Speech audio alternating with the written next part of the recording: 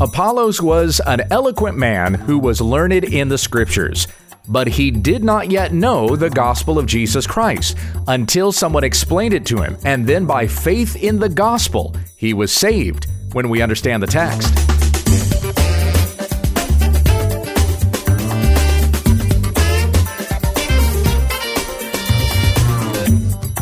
Many of the Bible stories and verses we think we know, we don't.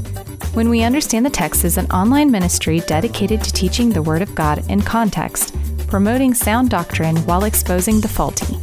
Here's your teacher, Pastor Gabe. Thank you, Becky. So why wasn't there a devotional for January the 1st? Because I forgot.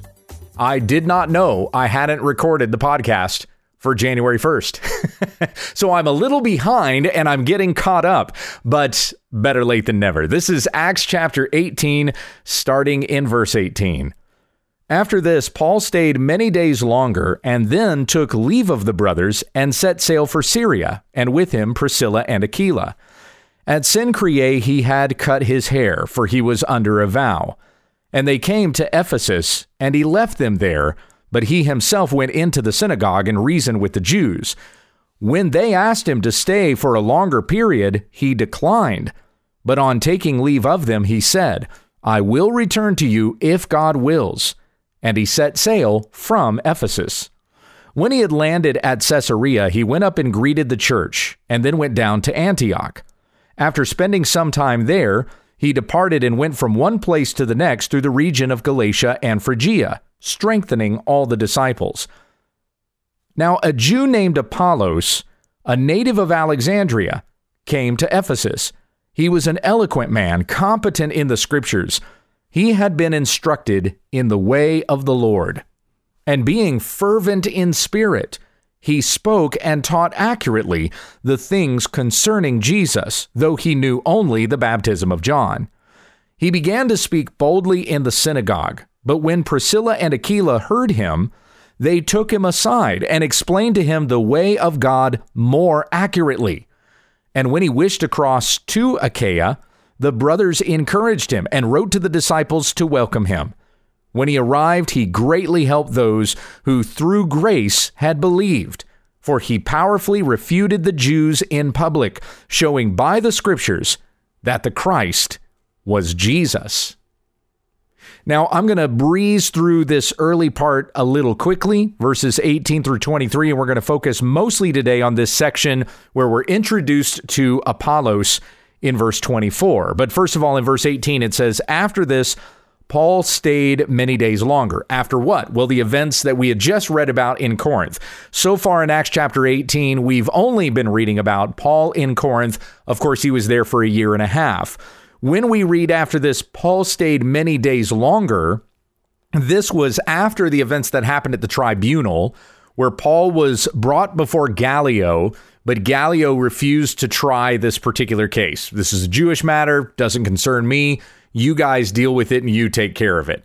And Sosthenes was taken and beaten because he was the ruler of the synagogue. Sosthenes, though he was persecuted, he endured. And we read about him once again in 1 Corinthians 1:1 as being a co-writer with Paul. He was Paul's scribe as Paul dictated to him what he wanted Sosthenes to write. So still remained a faithful brother, even though he was persecuted for his faith.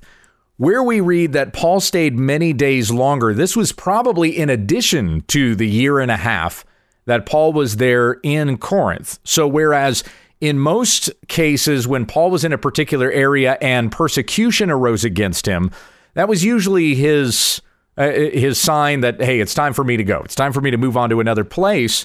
But in this case, remember that God said, I am with you and no one will attack you to harm you. So this persecution happened, but it didn't happen to Paul. He didn't believe this was him being driven out since God said for him to remain there. So he stayed many days longer, even beyond the year and a half that he was there. Then he took leave of the brothers and set sail for Syria. Where he's headed is Caesarea. He's going to go back to that western bank. Well, it's the eastern side of the Mediterranean Sea, but the western side of what would be Israel. And then he's going to go up north through through Syria to Antioch, and then back up into that area of Asia Minor that would be Galatia and Phrygia. So that's where he's headed. He's kind of like he's making a loop here, and going from Caesarea to Ephesus across the Aegean Sea, he takes Priscilla and Aquila with him. At Cenchreae, he had his hair cut, for he was under a vow. This is probably a reference to the Nazirite vow. We don't know for sure, but that's our best guess, since Paul was a devout Jew. We read about the Nazirite vow in Numbers chapter 6, and the most famous Nazirite in the Bible, of course, was Samson, who had all that long hair. So Paul had his hair cut under a vow. Then they came to Ephesus, and he left Priscilla and Aquila. But he himself went into the synagogue and reasoned with the Jews. This was just something for Paul to do while he was there, kind of a layover in Ephesus. I'm going to gather my things. I'm waiting for a ship that's going to take me over to Caesarea, to Caesarea. I'm getting Caesarea and Cenchreae mixed up. I hope I haven't said that in my explanation. But anyway, so he goes into the synagogue. He reasons with the Jews. They ask him to stay longer, but Paul declined because the Spirit was not leading him to stay there in Ephesus, at least not yet. He had some other work that he wanted to do, going back through and strengthening the churches that he had planted when he had gone from Caesarea up through Antioch and into Asia Minor. On taking leave of them, he said, "I will return to you if God wills." And he set sail from Ephesus. And we know that it was God's will for him to go back because we read about that in Acts chapter 19, Paul's return to Ephesus. We'll get to that next week. And he landed at Caesarea and went up and greeted the church, and then went down to Antioch. After spending some time there, he departed and went from one place to the next through the region of Galatia and Phrygia, strengthening all the disciples. Okay, so now we get to verse 24, and this is where we are introduced to a new person in the story, but someone you're probably familiar with, a man by the name of Apollos. Now, a Jew named Apollos, a native of Alexandria. Where is Alexandria? Well, this is the Jewish community that lived in Egypt, in North Africa. This was still part of the Roman Empire, but notice that he's a Jew with a Greek name, Apollo, the son of Zeus. It was probably the sort of a thing where one of his parents was Jewish and the other one was Greek, kind of like with Timothy.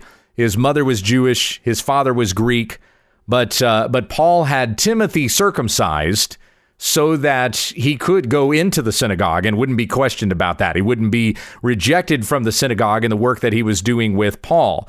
Apollos was a Jew. Though he had a Greek name, he would have been circumcised. And so being a native of Alexandria, he's from a very important city of learnedness in the world. A lot of knowledge and philosophy coming out of Alexandria. They had one of the largest libraries in the world. And Apollos is not only a learned man, he was also eloquent, meaning that he had a great booming voice, and people loved to listen to him just because his voice was awesome. In case you haven't noticed, I've got a radio voice.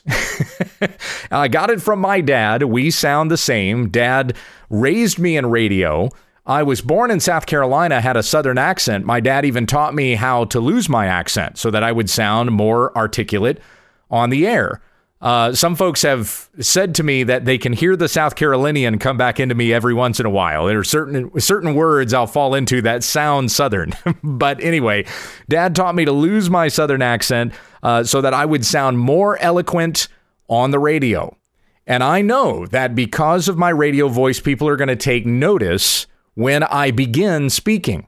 So when I was first hired at my church, I said to them, be careful in your hiring of me. Test me and make sure that you recognize that I'm competent in the scriptures. You need to test me in that and make sure that I can do this job according to the requirements of a pastor, being able to rightly divide and teach the word. Don't hire me just because I've got a great radio voice. And so the church understood that. And so that put me to greater testing before I was hired to that position. It would be real easy to just pick up on me because I've got a great voice. And that's the way it's been my entire life. I'll stand in line at Walmart. nobody will recognize me until I start talking. And then somebody turns around and goes, hey, I know that voice. So I've been recognized by my voice my whole life since I grew up in radio. It is a gift and an opportunity that the Lord has given to me, and I want to use it for his glory. Apollos was the same way. He was not just a learned man, but he was very eloquent in his speech. The Greeks loved this. You could be stupid in your knowledge, but as long as you had a great voice, someone was going to listen to you. And this was the case with the Corinthians, especially because there was, when you read about it in 1 Corinthians chapter 1, there was a little bit of some competition between certain Corinthians saying, well, I follow Apollos and I follow Paul, or I follow Jesus. I follow the Christ. I bypass all these other teachers and I go straight to the source. And all of this was just kind of competitive when all of these guys were working for the same purpose, and that was to glorify Christ. So no one's baptized into Apollos. No one's baptized into Paul. I don't think there's a problem with having your favorite preacher, but it's not a competition. And understand that we're all worshiping Christ, and your favorite teacher is supposed to be pointing you to Christ, using his gifts and the opportunities that have been given to him to glorify God. So Apollos is out for that very thing, even though there's going to be a lot of Greeks that listen to him. The Corinthians in particular they were kind of funny about Paul, because in 2 Corinthians 10:10, it says that the Corinthians were like, he's so weighty in his letters with the stuff that he writes, but he's very weak in his speech.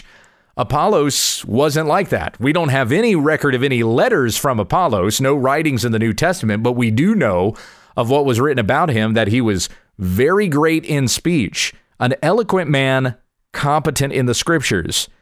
Verse 25, he had been instructed in the way of the Lord, and being fervent in spirit, he spoke and taught accurately the things concerning Jesus, though he knew only the baptism of John.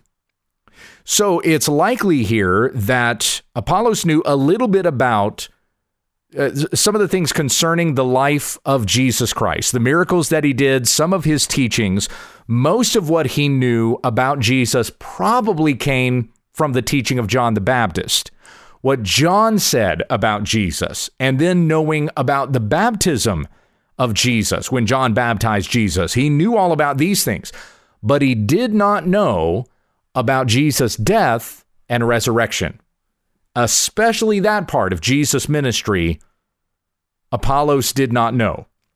So when we read about Priscilla and Aquila taking Apollos aside and filling in the blanks for him, the stuff that he did not know and did not understand, this was especially concerning the death of Christ on the cross for our sins, his atoning sacrifice, his resurrection from the grave, his ascension into heaven and being seated at the right hand of the throne of God, and then days later, the giving of the Holy Spirit at Pentecost. These were things that Apollos did not know about, which Priscilla and Aquila filled him in on.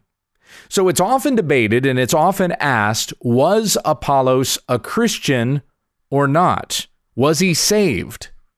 Because we don't have anything here about the Holy Spirit coming upon him after Priscilla and Aquila explained these things to him. He wasn't then baptized. So wasn't he a Christian? And he just, there was just some information that he did not yet know. I would say to you that Apollos was not saved. And the reason why he wasn't saved is because he did not know of the death and resurrection of Jesus Christ. Those things are necessary to know for salvation because it is the gospel. Jesus Christ died on the cross for our sins and rose again from the dead. Now, some would say, well, wouldn't this be like an Old Testament kind of salvation where Apollos knew about those things going to happen, but maybe he did not know that they had yet happened or something to that effect? Well, I think that this is explained to us, or the blanks are filled in a little bit better when we read Acts chapter 19. Remember that when all of this was written, it wasn't separated out by chapter and verse markers. That was done later. So Luke is just writing a continuous story here. Pretend that 19, that big bold number 19, isn't there in your Bible. Pretend it isn't there.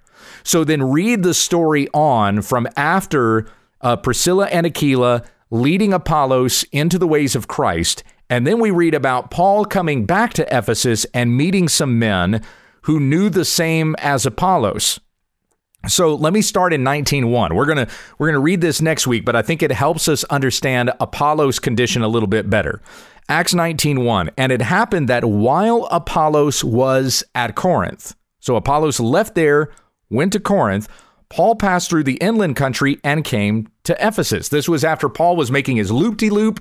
He went back up through Syria, Antioch, into Asia Minor, and now he comes back via land to Ephesus. So he doesn't sail to Ephesus. He journeys there by foot, by land. So he found some disciples. He comes to Ephesus and finds some disciples, and he said to them, "Did you receive the Holy Spirit when you believed?" And they said, "No, we have not even heard that there was a Holy Spirit." That's what we have in Acts 19:2. That would have been the same with Apollos, even though the narrative doesn't tell us that. In Priscilla and Aquila's conversation with Apollos, that nevertheless would have been the case. Apollos didn't know about the Holy Spirit because he didn't know anything after the baptism of Jesus by John the Baptist. So he didn't know about Pentecost. So just the same as these men didn't know about the Holy Spirit, Apollos wouldn't have either. And so Paul said, verse 3, "Into what then were you baptized?" And they said, "Into John's baptism." Same thing as with Apollos. And Paul said, "John baptized with the baptism of repentance, telling the people to believe in the one who was to come after him, that is Jesus. And on hearing this, they were baptized in the name of the Lord Jesus. And when Paul had laid his hands on them, the Holy Spirit came on them, and they began speaking in tongues and prophesying.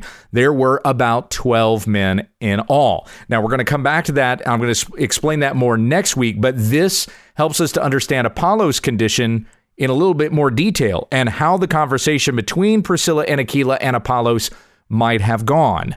So Apollos did not know the full gospel. He knew about things concerning the gospel, but he had not yet heard that God sent his son to die for our sins. And rising again from the grave, whoever believes in him will not perish, but have everlasting life. And now baptism is not John's baptism, which was a preparation for the coming of the Savior. But baptism is into the Lord Jesus Christ, being buried with him in sin, in your sins, and risen with him to new life. That's what's signified by going under the water and coming back up again. So Apollos had not yet known that about the Lord Jesus Christ. He only knew up to the baptism of John. So he began to speak boldly in the synagogue, back in 18, verse 26. But when Priscilla and Aquila heard him, they took him aside and explained to him the way of God more accurately. Now, this passage, this reference right here is often used to say that a woman can preach, because here you see Priscilla preaching with Aquila, evangelizing Apollos, leading him to the Lord. Look, that's fine for a woman to do that, but she's always with her husband, notice. I don't think it would be a good idea for a woman to go alone with a man and explain to him the gospel. That's not a good idea. But women can certainly evangelize. I would say it would be wise for her to go with her husband. My wife has gone with me other places, and we've shared the Lord with other people. You hear us do that on the podcast. So we have kind of like a Priscilla and Aquila thing going on here on Friday. But Priscilla's not doing this by herself, and she's most certainly not standing in the pulpit on the Lord's Day preaching the Bible, nor is she a pastor or an elder in a church. So this does not qualify a woman to be a pastor. So they together, this husband and wife duo evangelistic team, they take Apollos aside and they explain to him the way of God more accurately. Whether Apollos had to be baptized or whether the Holy Spirit came on him and he started speaking in tongues, any of those things are not explained to us in the narrative. And it's not necessary for Luke to have to tell us those things. He's introducing us to Apollos and noting that Priscilla and Aquila had to introduce him to the gospel of Christ because he didn't yet know it. The way he was preaching certainly pointed to Christ, but not yet to the gospel of Christ. What Christ accomplished in fulfillment of all the law and the prophets which Apollos had been speaking about, but not the totality of it. So then when he wished to cross to Achaia, the brothers encouraged him and wrote to the disciples to welcome him. When he arrived, he greatly helped those who through grace had believed. They believed through grace. It was by the grace of God that they came to belief, not by the will of man, nor of the will of the flesh, but by the will of God, as it says in John 1. For Apollos powerfully refuted the Jews in public, showing by the scriptures that the Christ was Jesus. These are the same Jews at Corinth that had opposed Paul. And now Apollos is there speaking with even greater eloquence than Paul, which certainly captivated the Corinthians and probably won many more of them to the faith because of Apollos' ministry that he continued there in Corinth. So anyway, that's our introduction to Apollos. You don't have to have a great, booming, eloquent voice in order to share the gospel, because recognize that that Paul did not have a strong voice. He was actually very meek. He was more of a mild-mannered man than Apollos would have been, and yet he preached the gospel powerfully and people came to know Christ. You don't even have to be a man to preach the gospel. True, as a woman, you can't be a pastor because God's ordination for the role of pastor is that men would fill that role. But you can still share the gospel with people. You can even be teaching others, especially teaching other women, as the instruction comes in Titus chapter 2. All of us are called to share the way of Christ accurately so that people will hear the gospel and come to faith and believe. But this faith that we have is all by the grace of God. Let us finish with prayer. Our Heavenly Father, we thank you for bringing us through 2019 and into a brand new year. And I pray that we would serve you even more faithfully than we did the year before. Grow us in knowledge and understanding of your word and increase boldness in our hearts to want to share the gospel with others so that those who hear would repent of their sin and believe in the Lord Jesus Christ. In his name we pray. Amen. For more about our ministry, visit us online at www.utt.com.